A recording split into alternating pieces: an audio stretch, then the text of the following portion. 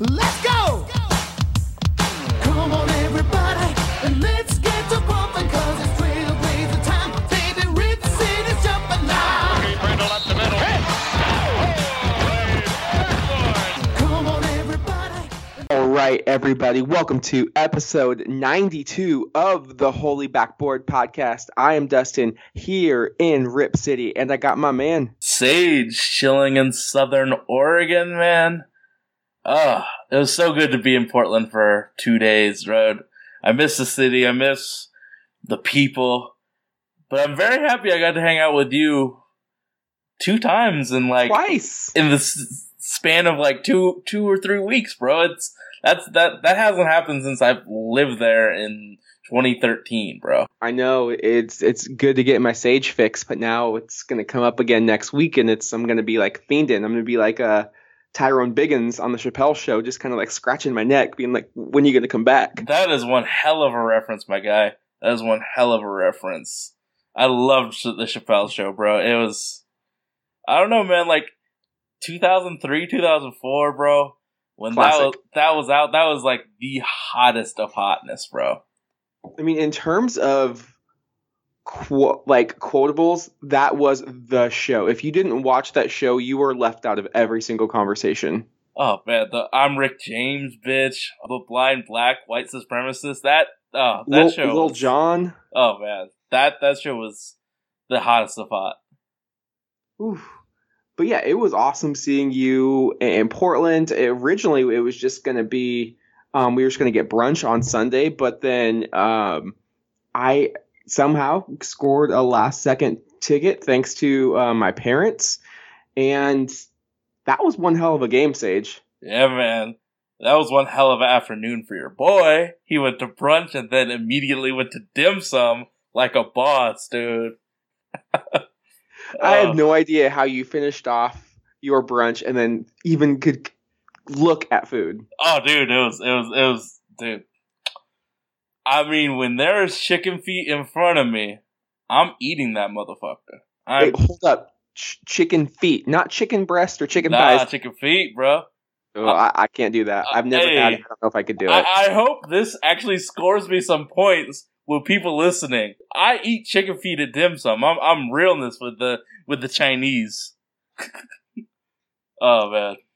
But I mean, next time we get some Chinese, you can have all my chicken feet, bud. oh dude, it's the dopeness, man.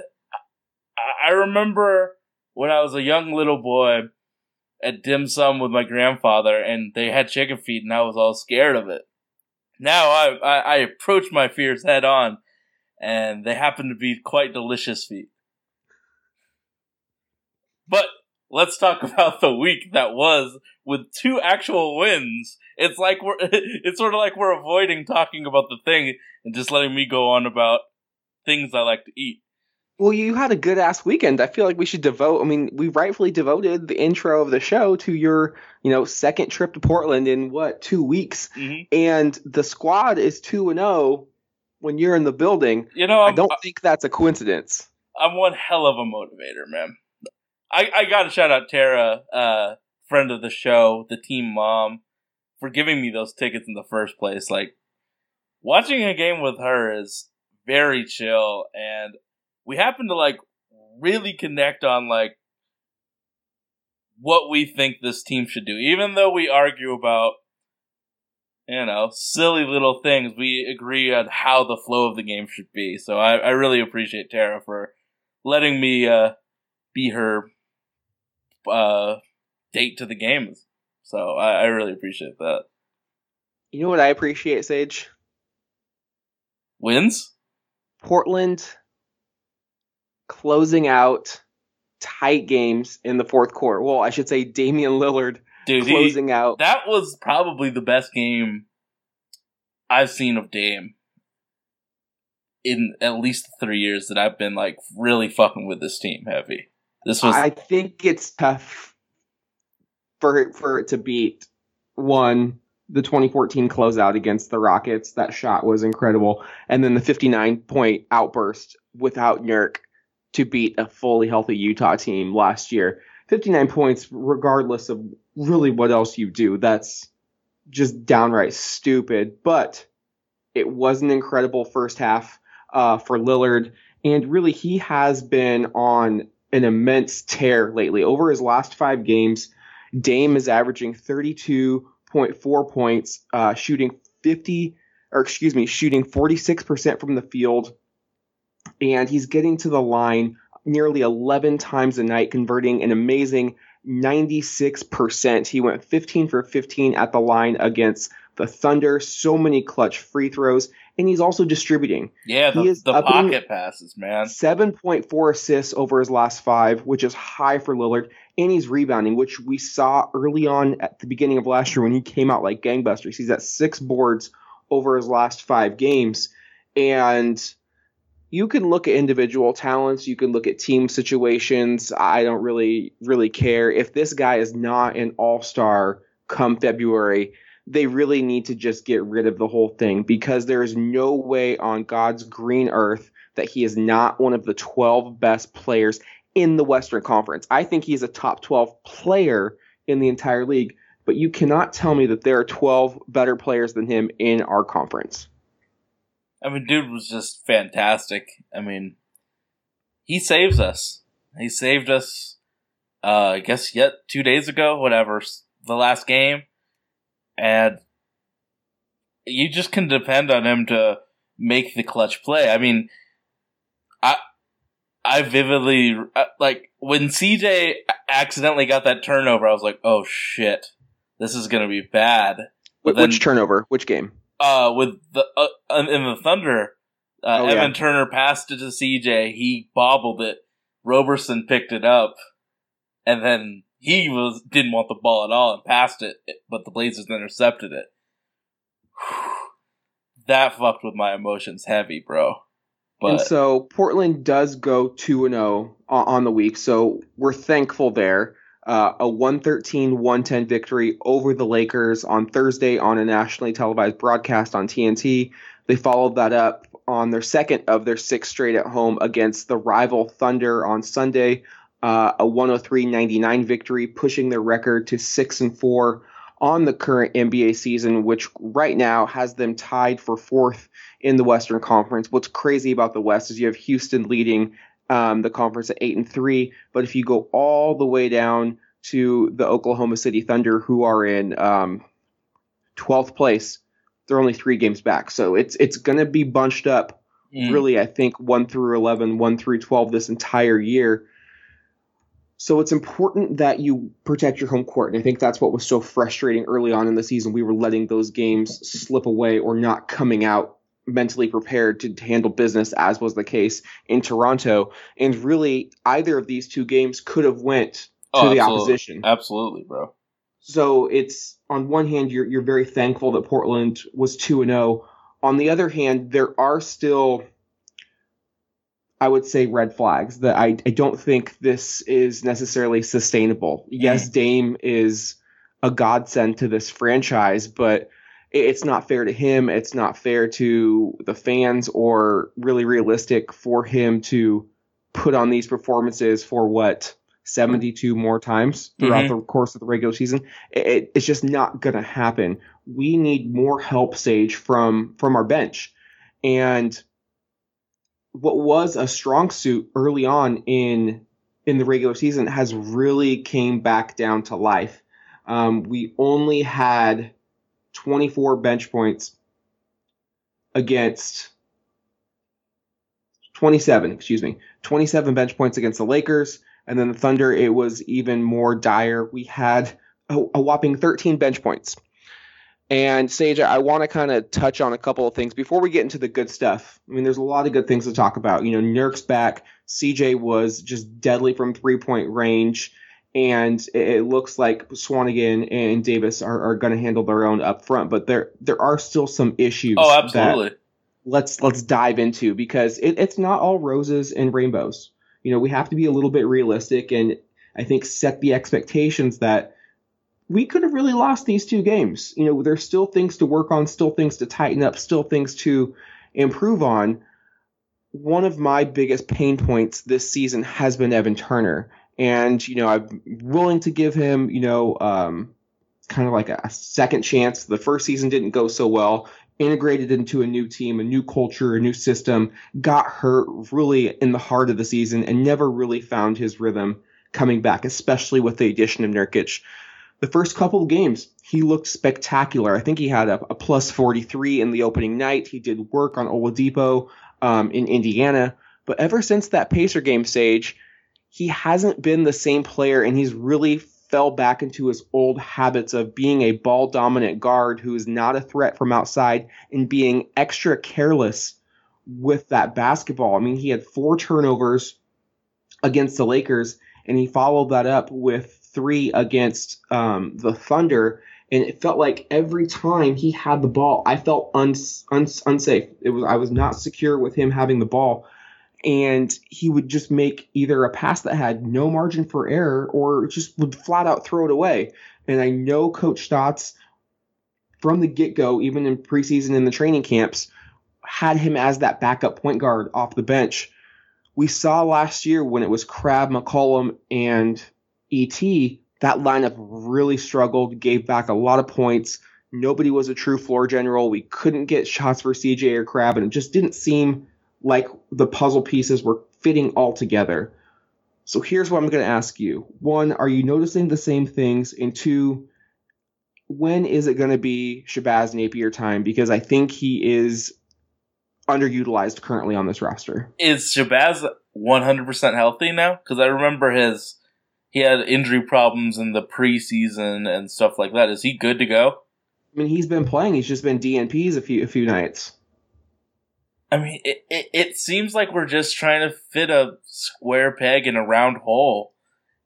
And maybe it's time to try something new. We've given Evan Turner 10 games. He's done really well for 2, and then a net neutral or a net negative for the last 8. It might be time to switch things up. I remember Monty Williams giving someone 10 games, seeing what would happen. And if they didn't really surprise you, you move on to the next guy, and then you'll give Evan, another turn in a few games. But it sucks that we're giving someone like 14% of our salary, and we're even talking about maybe it's time to give the minimum salary guy some run over him. I'm fine with E.T. being on the court. I just don't like him being the primary ball handler. I think Terry Stotts needs to find a way to utilize him without him just pounding the ball into the hardwood for 10, 12 seconds and completely stagnating that offense. We saw, especially in that Thunder game, when Dame went out, they made their run. We were up 17 points. All looked good. Melo was out of the game, and we had all the momentum in the world, and they continued to chip away because we could not muster any offense. I will, however, give him his due. He played incredible defense, and that's really the only reason he was on the floor. But my thoughts are, what good is it if you're preventing points if you're not attributing to the points? Like, a net neutral is not good enough to be on the floor late in games.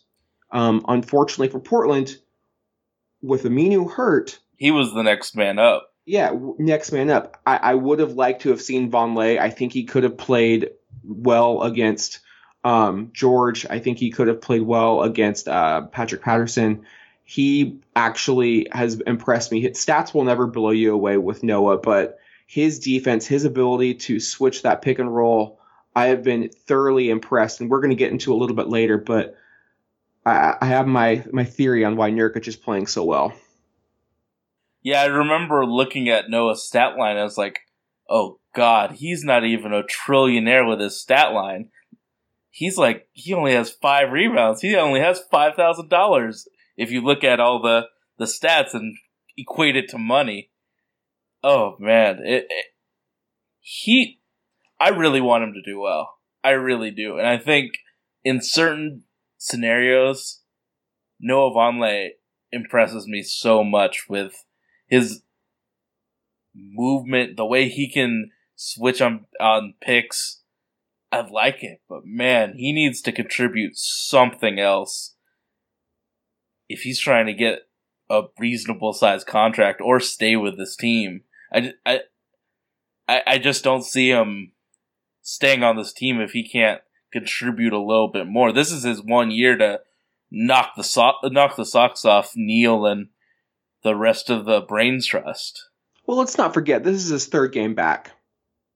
Really only his second starting. He's attempted a combined four field goals. So he's not in there to score. He did have 8 boards against the Thunder, and he had 2 against the Lakers, 15 minutes against the Lakers, and 24, so a larger role against the Thunder. But his defense was strong. Oh, absolutely. And why I'm okay with Noah not contributing on offense compared to Evan Turner, Noah's not handling the ball. Noah's not creating turnovers, and Noah's not running down the shot clock.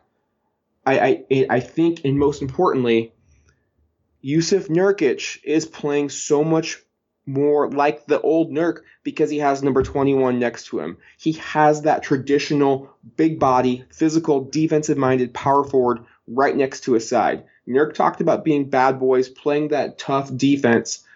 Aminu is a great perimeter defender, but I don't think he fits the mold as your defensive 4. You want him guarding the 3. Vonleh can lock down the 4s. He can switch on the perimeter. I think for whatever reason, and you just happen to get these connections and almost like partnerships. They mesh so well in the post that I don't care what you give me on offense, Noah. If you're not attempting shot, we need the big 3 to be touching the ball. So that's fine. Every team needs a guy who just wants to defense and rebound. I mean, every team needs that Tristan Thompson, that Dennis Rodman. Exactly. And as long as he continues his defense and, Nurk continues to thrive next to him, that to me is the equation that Portland needs to continue to roll with, because Nurk has been an absolute beast these last 3 games, especially the first 2 in the homestand. 28 points, 5 assists, 5 rebounds, 3 steals against the Lakers on 60% shooting. Follows that up another 25-point night on even more efficient 11 of 15 shooting, 8 boards, 3 assists, 3 steals, 2 blocks, and a lot of fucking swagger. He had an and one over Patrick Patterson, kind of turned to the Thunder bench, eyed him down. Then he had a little bit of words for Patterson in his ear as he walked to the foul line before he knocked it down. I love that. I think Nurk looks so much more comfortable, and a lot of it has to do with we're 10 games in. He's learning to play with his weight. I think the guards are looking for him more on the pick and roll, but for whatever reason, he just plays extremely comfortable and confident with Noah Vonleh. It's like he's not worried about rushing his shots. He's got another big guy coming in to offensive rebound if need be. For whatever reason, it's working. Okay, I've got a few questions. I've noticed that in times where we could really push in fast break, we really don't do it. Have you noticed that we're not taking advantage of fast break opportunities and slowing it up on the floor? You know what? I honestly have not noticed that. It's something I'll keep an eye on. Maybe it's just because I'm so immune to Portland. We really haven't been a fast-breaking team since the early 90s Blazers, when you got Drexler and Kersey on the wings. You got Porter pushing it up. Duckworth throwing those outlet passes. I mean, we saw the highlights with the 77 team with the big man Mo and Big Red, those killer outlet passes just streaking up and down the floor.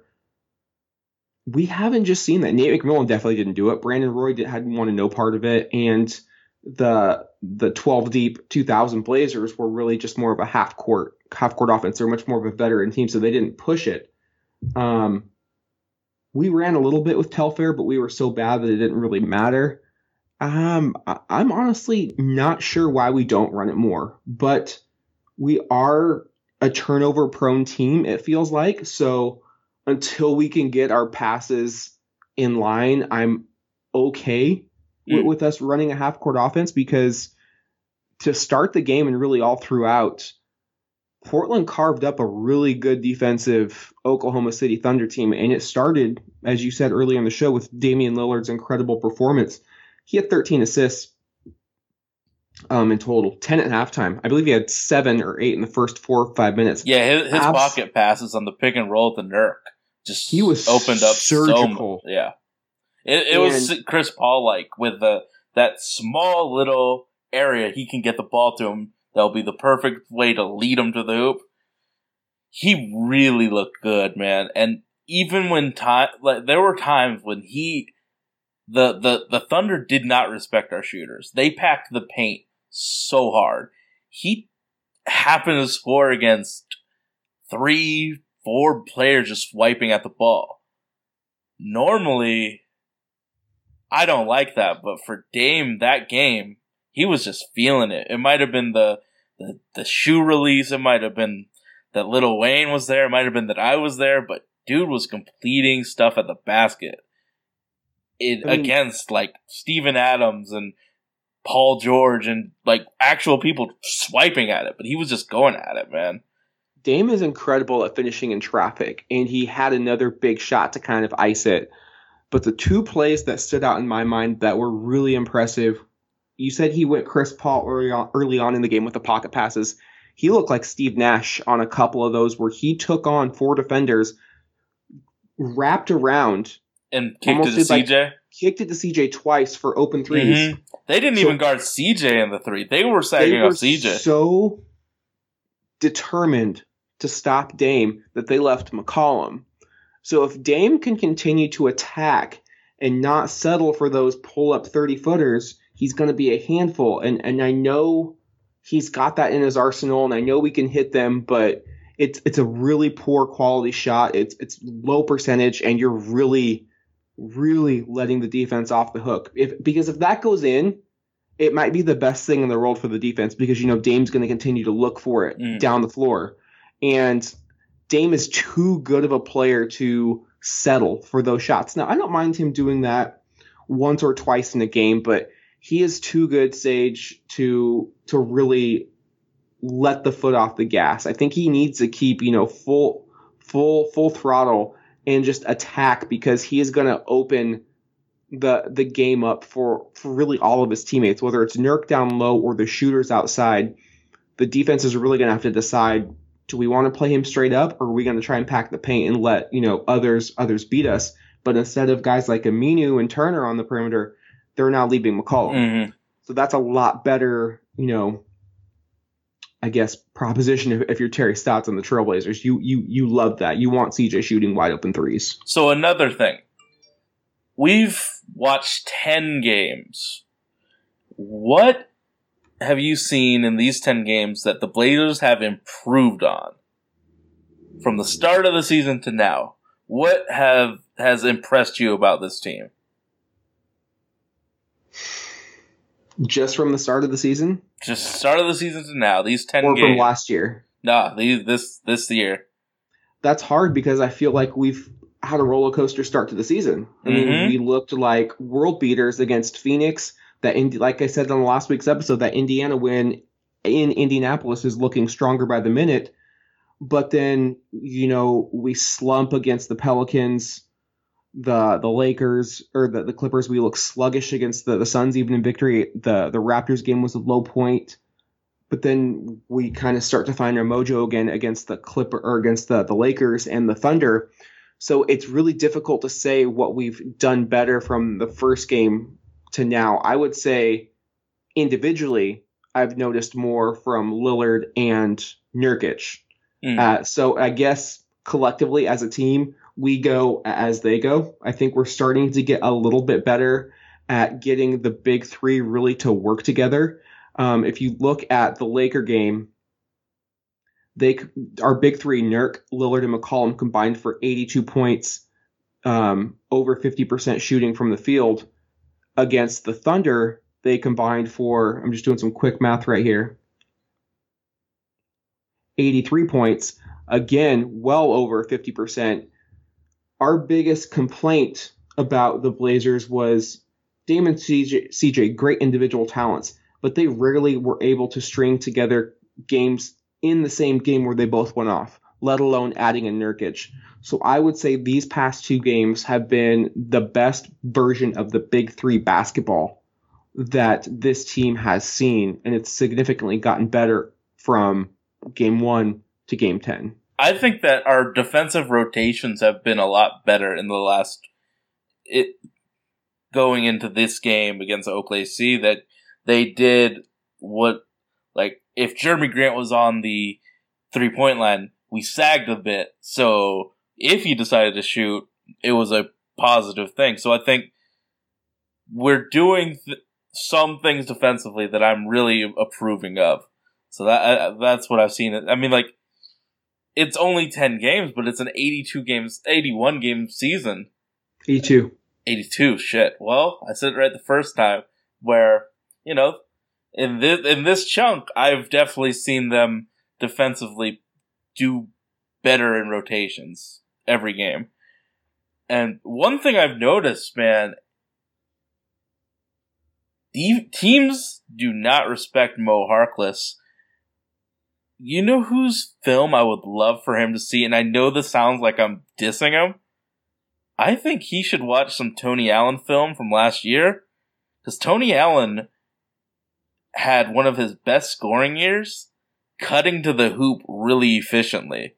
If he just watched Tony Allen, the way he works, the way he helps create spacing while he makes cuts to the hoop, I think that would add a whole new layer to his game, because him standing in the corner getting 6 points, 3 rebounds really isn't helping us. But if he was doing some timely cuts where his defender isn't even looking at him, he's straight up ball watching. If he did a backdoor cut, Dame would see it and it would be easy baskets. And I think if we can get more easy baskets, it will lead to more wins. I mean, I think that's all 100% correct. We need Mo from Mo for us to truly be an elite offensive team. I don't want to see him just hanging around the 3-point line. When he had his best basketball of his career, and I think it really was the playoffs of 2016, he was cutting, he was following dunks. I mean, he was just a menace around the room. We saw that incredible jam on the fast break. This guy's fearless. He's got hops. He can pack it in on anyone. I want to see that aggression, and I think that's really going to help him early on in the game if he can just go to the basket, maybe get fouled, and just get into that rhythm where he just becomes aggressive on the offensive end. But Sage, we've been recording for 30 minutes now, and we have not talked about the two biggest plays of the weekend. First, Dame time, Lillard time, whatever you want to call it, one of the most clutch players in the game, takes Brandon Ingram left to right, right to left, jump steps to his right, hits that game-winning three. What was your reaction as soon as you were watching Dame, as you saw the ball go in? What were you thinking? I was, it brings back memories. It brings back all the memories of him having the mental fortitude to take all of these shots. It reminds me of his first game winner against Ryan Anderson. It reminds me of that .9 game in Houston. It reminds me of all of these times he took that last shot. So when he was dribbling it out, I had faith that this shot's either going in or we're going into overtime. I felt good about it. So when he made it, I was just like, I did the Tiger Woods fist pump and hope to God we covered Kyle Kuzma, because everyone knew it was going to him that last possession. Yeah, when he had the ball, I felt at ease. Yeah, you felt relaxed. You felt more relaxed with him handling biz in the last 30 seconds of the game. He had a tough time in Utah closing that out, especially on that final possession where Rudy Gobert blocked it. I just felt like he was ready for redemption. And it just had a good feeling it was going to go in. And I yelled out like a loud scream as it went in. And, I love beating the Lakers. And it was a frustrating game. We had them down 18 points, and we let them back in. That second quarter, man. We played some Matador defense, especially in the paint. So it was a really frustrating game to watch, where I just, kind of stayed quiet while I was watching the entire game. And then as soon as he had it, it felt right. And if you haven't had a chance, NBA History on Twitter compiled a video of all of the Dame winners over his course of his, illustrious career, which it's still a pretty short career in terms of where it's going to end up. I mean, he was drafted in 2012. It's only 2017. The guy does it year in and year out. And really, with the game on the line and the ball in the hands of any NBA player, taking off the rose-colored glasses, he has to be at least top 3 in who you want to have the ball in your hands. I mean, I think that clutch time is where he thrives. It's where he's cold-blooded. He doesn't let the pressure get to him. He doesn't get too high or too low, but I do love when he lets loose after hitting that, where he taps his wrist. You got Nurk tapping his wrist. He's just kind of flexing and yelling, I don't know, God what, after it, but he's just so fucking pumped up, and it gets me pumped up. And he did that when he hit that big layup over Steven Adams. He hit him with the hesitation as he turned the corner, finished strong, and just unreal. An unreal player. So cherish him while he is, still in the red and the black. The other main play that is getting a lot of national media attention, Sage, was the flagrant 2 issued to Carmelo Anthony on Sunday night when the Thunder took on the Trailblazers. I believe Portland was up 11 or 9 at the point. It was the third quarter. Melo drove baseline on the left, went up, turned his body so his back was to the basket, and leaned into Nurkic with his elbow, hitting him squarely in the face. It originally was counted as an and one. The referees went to the monitor. They reversed the decision. They said no basket, and they gave him a flagrant 2. At that point, the game was getting extremely chippy. The Thunder had already committed a few technical fouls. The two teams don't like each other. That's for damn sure. Russ gets really emotional. Russ gets really emotional in PDX for sure. He really doesn't play very good basketball against Portland. No. Somebody brought it up, I think, on one of the shows post game, but he seems to get into these 3-point competitions with Lillard. Takes a lot of rush shots, and it seemed like he wasn't mentally there. I mean, he went over 5 on the free throws, but the whole team was just, I think Portland got to him. Portland played calm, and I don't like that that this flagrant 2 is getting so much national attention when Dame had a brilliant big 3 completely outperformed their big 3. And at the end of the day, though, talk about the flagrant all you want. Continue to discount the win, because this team plays best when they feel like they have something to prove and when they feel like they have a chip on their shoulder. So any way to manufacture motivation, I'm all for it. Like I from my seat and the angle of the TV of the screen, I didn't know if it was like an actual like legitimate hit. And then I talked to my cousin who happened to be at his first game in like a decade plus, and I asked him first thing, was that a legit hit? Because he happened to be in the courtside seats. I'm very jealous of him for that. And he's like, "Oh yeah, that was a legit elbow to the face." And I'm like, "Oh, all right, that changes a lot." I mean, I'm honestly glad they gave him the flagrant 2 for a couple of reasons. Mo Harkless mentioned the game was getting really physical. Melo had already gotten a tee. I think it's a way for the referees to say, okay, like, chill. We're here to play basketball. We're not playing, playground ball. 2, I heard the verbiage, an unnatural movement on the court. And to me, that is music to my ears, because over the past 3 or 4 seasons, Draymond has been kicking his leg up as he's been shooting or flailing and kneeing a lot of people in the crotch, and it has been deemed an unnatural movement. What Melo did, he had no reason to turn his body in to Nurkic. He could have finished pretty easily. He didn't have to turn his back to the basket.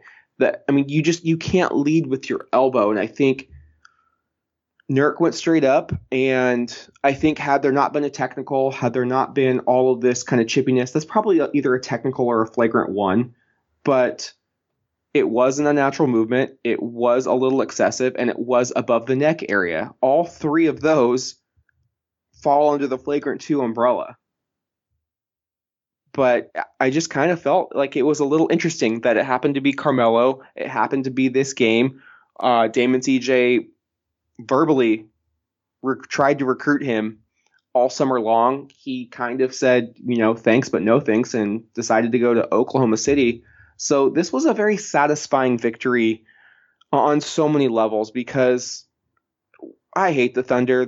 I hate that they stole the team from Seattle. I don't even really like Seattle sports, but it took away our I-5 rivalry, and it's always good to beat them. It's up there with beating the Lakers in my mind. Mm.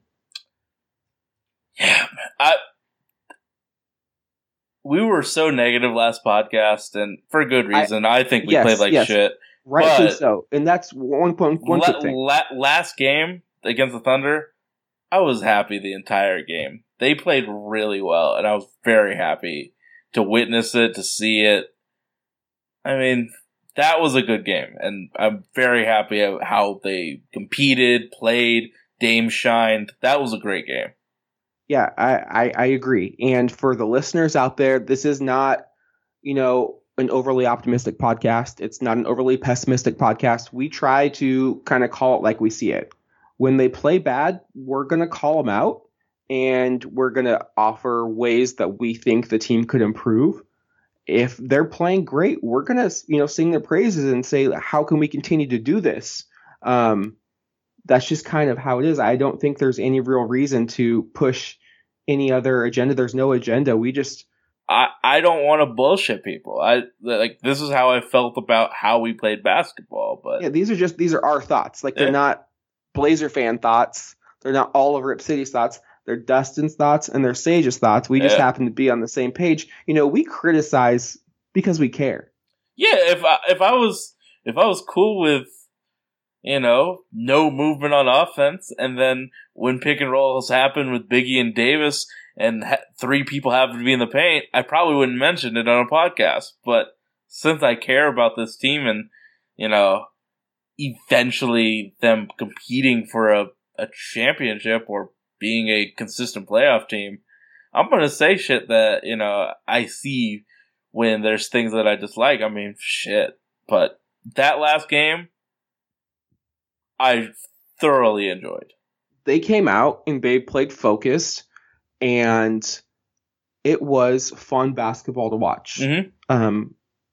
Obviously, we don't expect to win every single game, but I think you just want to see the effort, and you want to see the fire and the passion. And it clearly wasn't there a couple of games this season, and there were a lot of mental lapses. And it was nice that they're tuning it up. This isn't a team incorporating a bunch of new parts. They've played with each other for well over a season, so it's nice to see.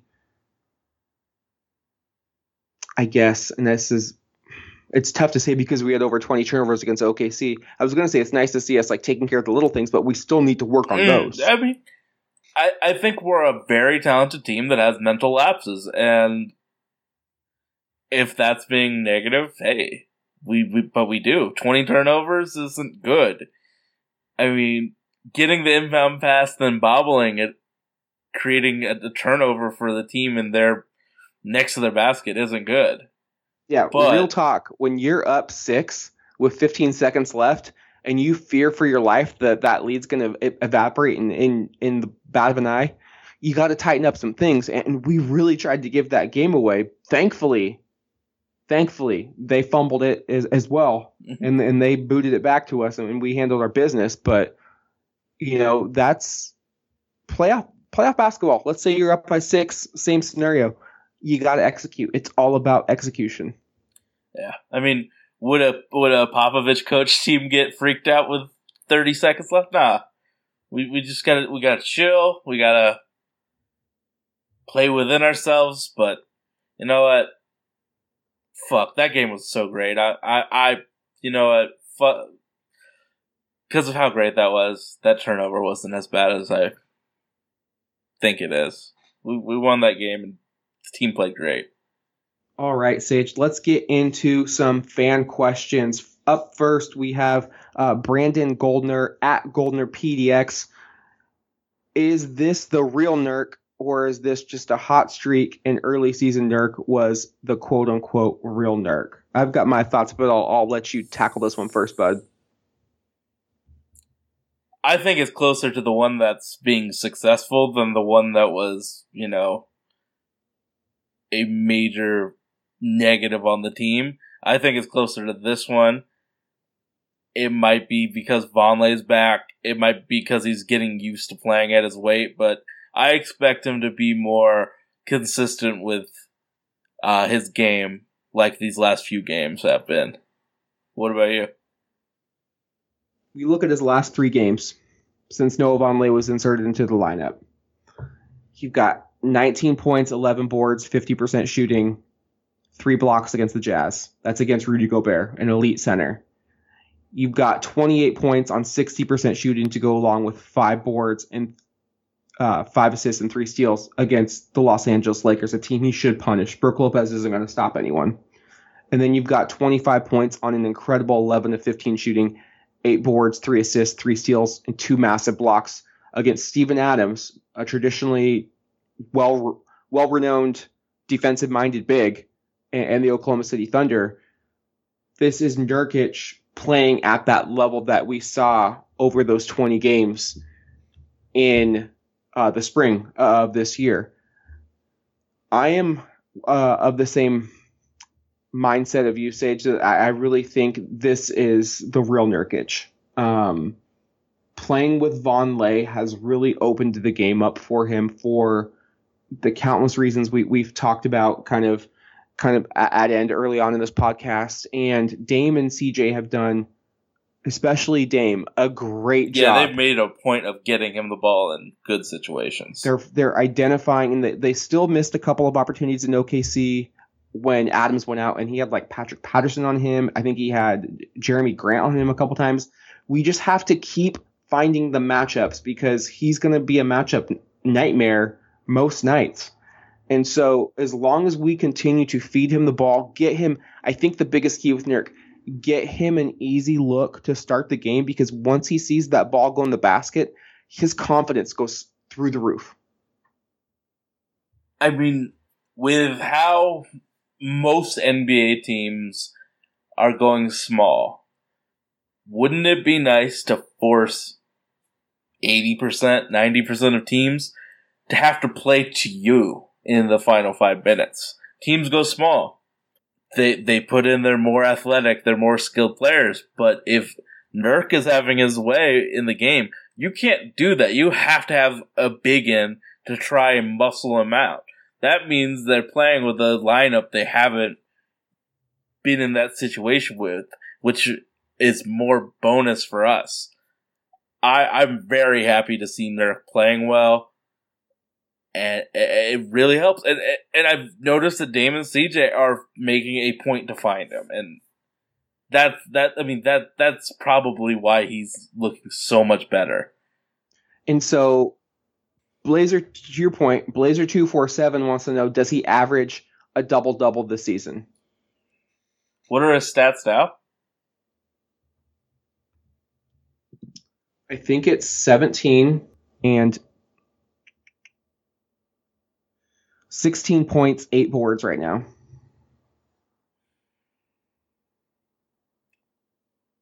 I don't think he's going to get a double-double. I don't think so. It's just he's not a dominant rebounder, and that's okay. Our guards have done better. Vonleh is actually really nice on the glass, as is Aminu when he's in there. We really don't get hurt too badly on the boards, so I'm not worried about him not getting the double-double. I think we honestly need him on the defensive end, blocking shots, and I'd be happy if he actually just increased his output scoring, because that's where we need our big three to put up buckets.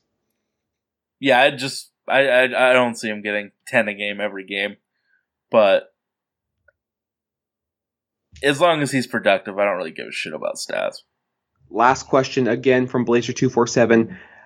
How many more consecutive games will Lillard finish with 30 points or more? He is currently at 4 straight games of 30 or more. I think it ends against Memphis. Memphis is a good defensive team. They're a positive defensive team with Tyreek Evans as their 2. Like, that culture, the way they play defense, I think it's ending tomorrow when we play Memphis. I say it goes 3 more games. So he goes 30 against Memphis, and who are the other 2 teams? Brooklyn and Denver. Okay, If he makes it past Memphis, he's definitely extending it past those two teams. And the only reason I say Memphis is because we're going to need him to have a big night to beat that. Dustin and Sage here, about to go into this week's slate of games, which include the Memphis Grizzlies, Tuesday, November 7th, the Brooklyn Nets, Friday, November 10th, and the Denver Nuggets on Monday, November 13th. Still in this long 6-game homestand. Blazers are already 2-0. I think the most difficult challenge of the remaining 4 games is the next one on the docket, Sage, Absolutely. against the Memphis Grizzlies. They are 6-4, a similar record. Beautiful wins. They beat the Rockets twice. They have beat the Golden State Warriors. However, they just got thumped pretty badly against the Lakers. I know they came back and made a game of it, but this Memphis team really feels Jekyll and Hyde. You know, you had Chandler Parsons getting booed early on in the season. Now he's coming back to shoot, I think, 50% from 3, but he's still resting certain games. They might have the worst starting forwards in the league. Oh, and shooting guards too, man. 2 through 4. So they've got Mike Conley and they've got Marc Gasol, but then they've also got Dillon Brooks, who's playing well as a rookie. He looks really good. Is JaMychal Green a starter for them? Yeah, I like him. And then James Ennis. James Ennis.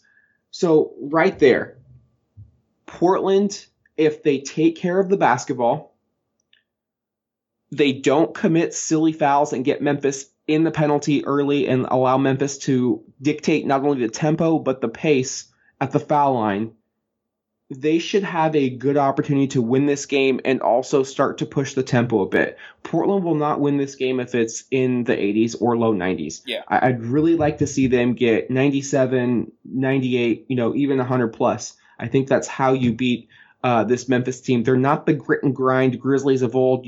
Tony Allen's gone, Vince Carter's gone, Zach Randolph's gone. However, they still have Big Mark, Big Spain in the middle, and they have Mike Conley, who has really played Portland tough over the course of his tenure in Memphis. So, Sage, what are you looking for when these two teams do battle? Portland has to start fast. They have to jump to a lead. Make Mark and Mike feel like they can't keep up. I think what they do extremely well is execute in close games. So if Portland just blitzes them, jumps out to a huge lead, they're not going to have the talent to overtake that lead. So my X factor is starting off hot, and I think it's going to be a lot of CJ McCollum this game. CJ does traditionally play really well against the Grizzlies. You all remember he broke out in the 2015 playoffs against Memphis, especially that Game 3 outburst. But Sage, I really think there are two things this game is going to come down to. One, Yusuf Nurkic and how he defends without fouling. Mm-hmm. He absolutely cannot get into foul trouble because we have nobody else on this roster who can handle Marc Gasol down low. He's a very tricky player. I would like to keep him on the perimeter if at all possible. The other thing I would like to see Portland do is trap Mike Conley or get the ball out of his hands. He cannot dictate the offense and run it as he wants to. We need to make life a little bit miserable for him and make the Dillon Brooks, the Ennises, and the JaMychal Greens of the world beat us. We have seen Terry Stotts not adjust in those scenarios, just like he did against Giannis and Blake Griffin. However, he did adjust against the Thunder when we were switching the pick and rolls. Dame was getting switched onto Carmelo, and Carmelo started off, I think, 4-4 or 5-5 from the field, just turning and shooting over him. Now, the Grizzlies do not have a stretch for the caliber of Carmelo Anthony. JaMychal can hit a 3. But he's not Carmelo Anthony. No, but he has the ability. But I'm saying if he's matched up on Lillard, he's not going to get buckets 5 out of 5 times from 15 feet plus. That's all I was saying. But he did, adjust, and Melo was really a non-factor from that point on. So I would like to see us take some chances defensively and really try to dictate the way the game's being played, because you don't want it to be ugly. You want it to be pretty. You want it to be run. You actually do want to push the tempo a bit. So keep Nurk out of foul trouble. Try to force Conley into some turnovers, and then limit your turnovers as well. Memphis is still going to play a tough brand of defense. Just take care of the ball and don't force up just long-range shots. Let's try to penetrate that defense. Maybe get Marc Gasol playing in the pick and roll. Bigs don't like being out there dancing around, so that pick and roll with Nurk and Dame is going to be key. Player-wise for X Factor, I think it might be Caleb Swanigan off the bench. He really provided a nice spark for this team, and Brandon Wright is a long big, but he's a thin big who I think Swanigan, one, he doesn't have to worry about on defense. He just has to box him out.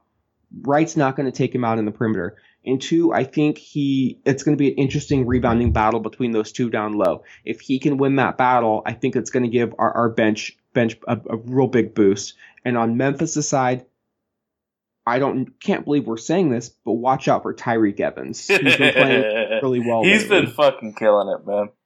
And he couldn't make a fucking layup in New Orleans. He absolutely could not. But all of a sudden, he's playing really well in Memphis. I think that CJ is going to have a humongous game. You've watched Dylan Brooks more than anybody I know. What do you think of him defensively? It's strange because at Oregon he was defending fours. Mm-hmm. They'll probably get put on Mo Harkless. It's going to be on Mo Harkless to make him look like a rookie. That means, fake like you're going to, So they'll put James Ennis on CJ? Yeah, Dylan Brooks cannot stick with. He's not laterally quick enough to stick with CJ. I think I know positions don't really matter as much, but I think he's on the program, the 2. I mean, CJ will eat if they put Dylan Brooks on him. Yeah. I like James Ennis a lot, but he ain't gonna stay with CJ. I think CJ is the X factor of this game. Who do you have winning? That's a tough one, man. If it's a blowout, I go Portland. If it's close, it's Memphis. I know. I'm reasoning with myself, and we had 2 good games. Honestly, I'm going to loss. It's tough because is Portland going to come out motivated to continue to prove the doubters wrong, or are they going to start feeling too good about themselves and not show up? I mean, both. I mean, it is a Tuesday. I mean, it's just a weird day to have a big game.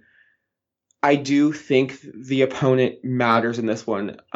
They are going to be fired up to play the Memphis Grizzlies. I really think Dame getting the monkey off the team's back collectively with that 3 over Ingram kind of wiped away a couple of the early season demons in terms of closing out games. I think this one is going to be a game of runs. I think Portland's going to come out, but I think Memphis is going to respond. But in the end, Damian Lillard is the best player on the court. I think he's going to find a way, whether it's through CJ or Nurk or him doing it himself. I think he's going to get it done. I think Portland, it's going to be a similar game to OKC. We might go up 17, but they're going to claw back, and it's going to take a couple of buckets from Dame. So I got Portland winning a really close game. Friday, November 10th, Alan Crabb makes his return with the Brooklyn Nets as they head to Rip City. The Nets, as we discussed, I think on our preview podcast, they're not as bad as most would seem to be, even with the loss of Jeremy Lin. Yeah. I mean, they're getting it done with some random players, man. I've always liked Kenny Atkinson as a coach, and they have no reason to suck. They just have no reason to suck. They're picks in Cleveland. They're trying to win. There are teams that are obviously not trying to win. I think the Blazers will out-talent them, but this can't be like the Sixers 2 years ago where they just overlook a team. And CJ has to hit a game winner to beat him. Yeah. So what I would like to see, Dame's been playing better defense. Move Dame or CJ to Alan Crabb. The remaining goes to Rondé Hollis Jefferson. Take He Maurice got Harper. hurt. He got Is he hurt. not going to play? He got hurt this game. He played and then got injured, so I don't know what exactly it is, but he got injured this last game. Well, then who would be their replacement? Damari Carroll. Okay, put Dame or CJ maybe on Damari Carroll. He's not going to post anybody up. If D'Angelo gets going, I would love to see Terry put Mo Harkless on him, just a bigger body, because D'Angelo is He hurt his hip. D'Angelo really reminds me a lot of Nick Van Exel, just a guy who's not consistently great, but he is a threat at any given night to take over a game because he can get hot. So on one side of the ball, make others beat you. I definitely wouldn't let Alan Crabb get open looks. I would be up in his grill constantly. He's going to want to have a big night against his former team. But where I see Portland really doing work is down low in the paint. That's Dame just driving like a madman. D'Angelo's not going to stop him. Alan Crabb's not going to stop him. And Nurk, they have no bigs at all that can handle him. If there's a time where he gets a 30-20 game, it could be against Brooklyn. So, just to... Joe Harris started over for Rondé Hollis Jefferson. He's more of a shooter. You don't really... Sage, put me on Joe Harris. Put you on Joe Harris. That's fine. Don't even worry about him. Yeah, let's focus on stopping D'Angelo Russell and just pounding them inside with Nurk. That's my X factor. Yusuf Nurkic. I sort of am wondering what it would take to get Damari Carroll on this team. Would you want Damari Carroll on this team? Only if you can offload another awful contract, because there's no way I'm taking on somebody else's bad signing. We've had enough of those on this team. So if magically we can get rid of one of the worser contracts, would you take him? Myers Leonard for Damari Carroll? Absolutely. Okay. He's the type of guy that I think Portland needs. The scrappy, I'm hungry, I need this type of guy. I mean, definitely can always use more fire, more grit. I mean, Wes was the heart and soul of this roster when he was here. Another thing to take into consideration, while Brooklyn is 4-6, they are just 1-4 on the road. They pick up their first road victory, I think, tonight in Phoenix, 98-92. So that they could be feeling just good about getting that one victory. Portland really needs to exert themselves. Up by 10 after the first quarter, huge key.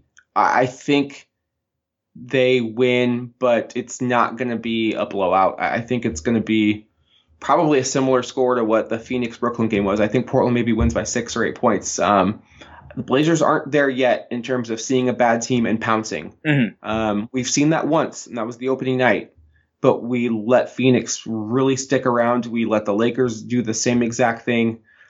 I would be thrilled if we put them away, but in the end, I'll take a win, and I do think it's going to be more of a hard-fought variety. This is more of the team that scares me with our defensive deficiencies, with our not really sticking with the pop man on pick and pops. Brooklyn has guys that can hit some threes. You got Trevor Booker, you got Carroll, you got Atkinson's whole thing is get as many threes up. So I think we have to stay conscious of that, stay disciplined defensively, which we're getting better at. But I definitely see us taking this win. Who was your X factor in that game? Does this feel like an Evan Turner game where you can actually get going? No. There's not really there's not that small guy that he can just bully in the paint. You don't think he could bully AC? Maybe, but for me, Nurk's dominating, and then... Well, I took Nurk, so... Well, then as a secondary guy who could get biz...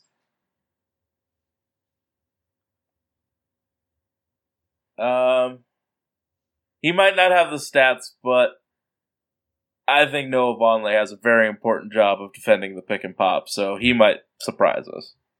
All right. Up last on the docket is a game Monday, November 13th against the Denver Nuggets, the first of 4 meetings between the division foes. We all remember last year's final game in the Rose City against the Nuggets. Nurk went absolutely bananas, really neutralized the Joker, and basically called Denver out on the post-game interview saying, I told them a happy summer because you basically just got eliminated from the playoffs, and did, basically a huge mic drop all over the organization. There's no love lost there between Nurkic and the Nuggets. This one is going to be a good one. I am really looking forward to this one. I'm thankful Jameer Nelson isn't on that roster anymore because it really gives Portland the upper edge in the backcourt. He was a wily veteran who makes smart plays, and now they don't have a traditional point guard.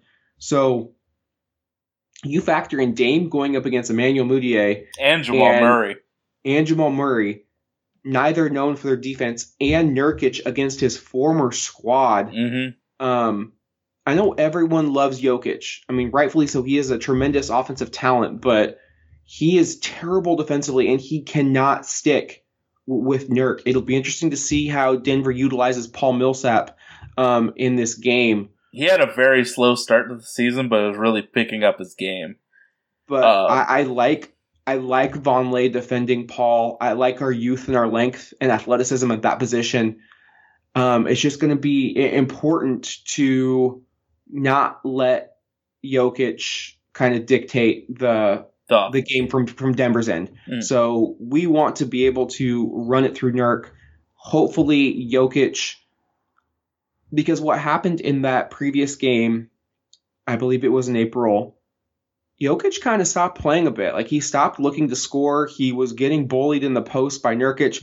I don't think he was mentally ready for that game. Nurkic was fired up. Nurkic, of the two, has more swagger. I'm not saying that makes him a better overall basketball player, but in these head-to-head matchups, when you're going up against a team that you supposedly felt did you wrong, that, if channeled correctly, can be such... Oh, yeah. You got an angry grizzly bear coming right at you.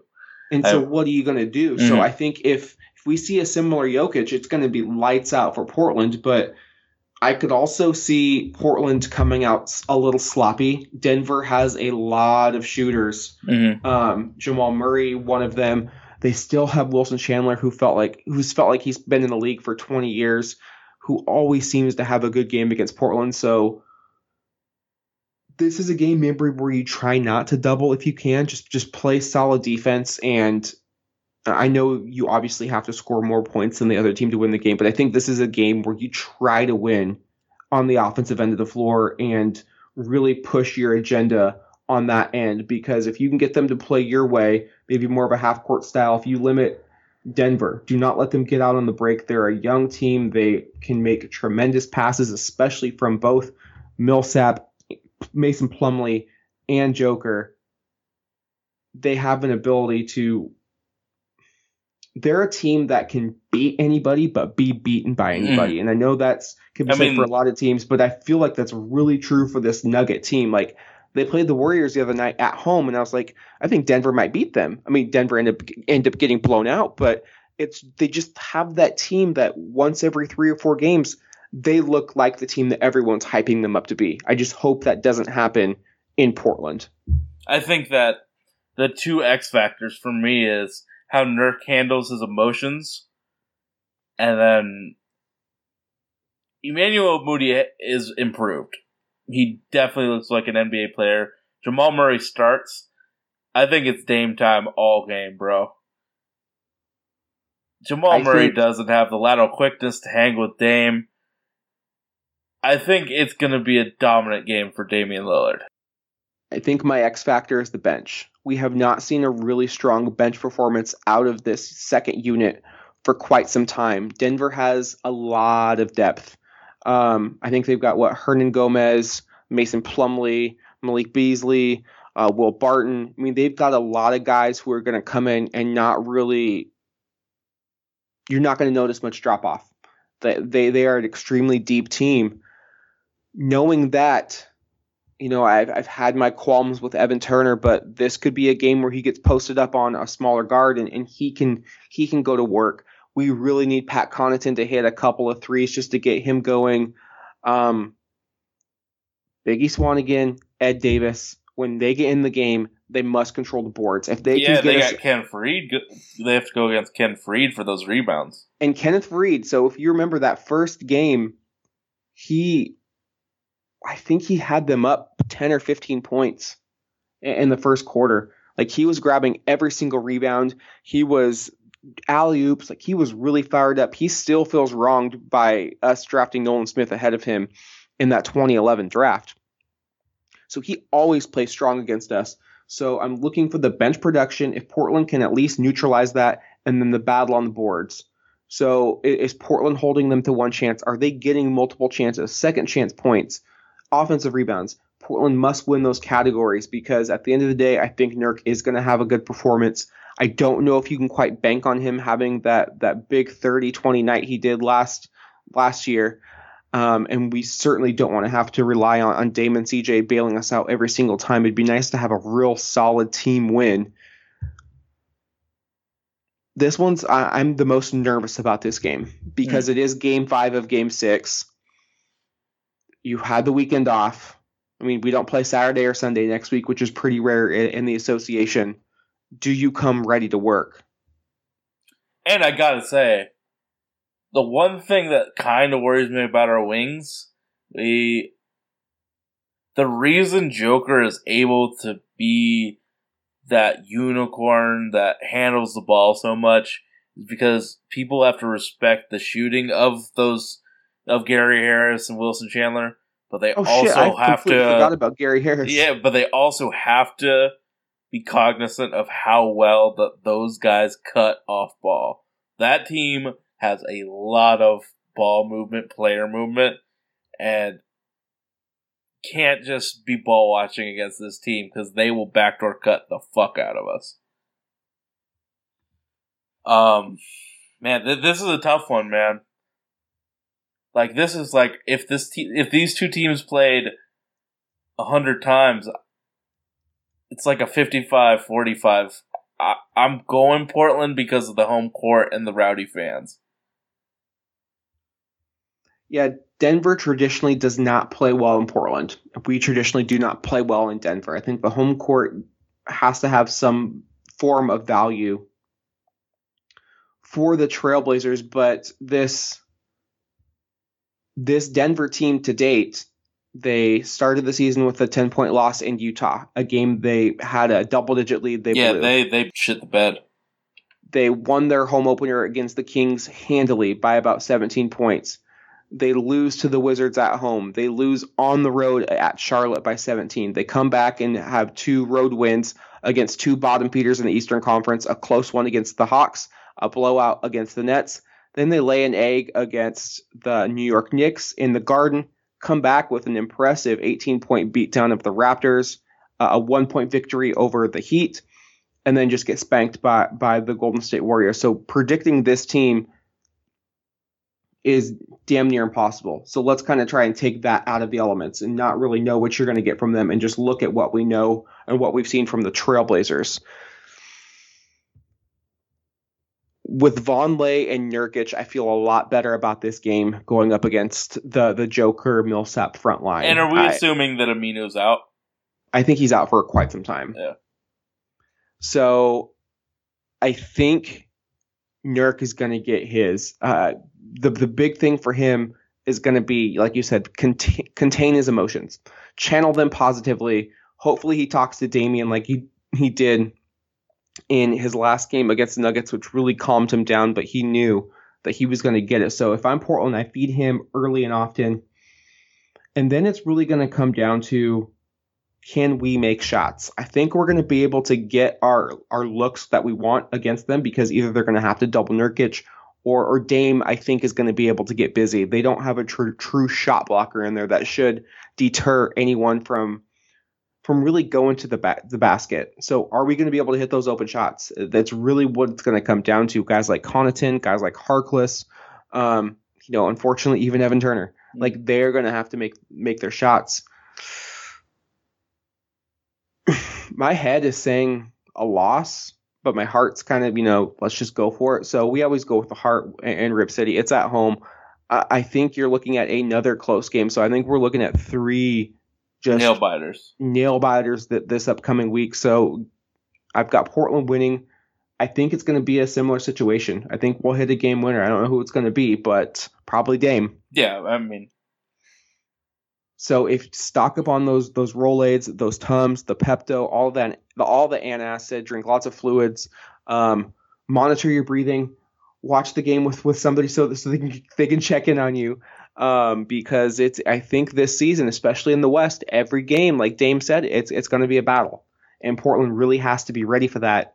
This is a game they should win, but it's definitely a loss that could happen. The Nuggets are like the most high variance team. I mean, you went by their win-loss. Like, it's hard to predict, but you just don't know what you're going to get. But I think if we get these 2, that would be a 4-game winning streak. I would be hard-pressed to see Portland looking over the Nuggets or not coming to that game just extremely fired up. So I've got the Blazers going to be very close. 3-0 week, but it could be 1-2. So yeah, I got them as a 2-1 week. All right. It's about 11:30 on Monday evening. Sage, I think it's about time to wrap this bad boy up. So once again, thank you to all of our listeners out there. Please subscribe to our podcast at Holy Backboard PDX. We are available on Stitcher, on SoundCloud, on Google Play, and on iTunes. Give us that 5-star review. Leave us a comment. And also follow us on social at Holy Backboard on Instagram, Twitter, and Facebook. If you followed us, you would have seen that we caught up with Tara at the Blazer game this past week.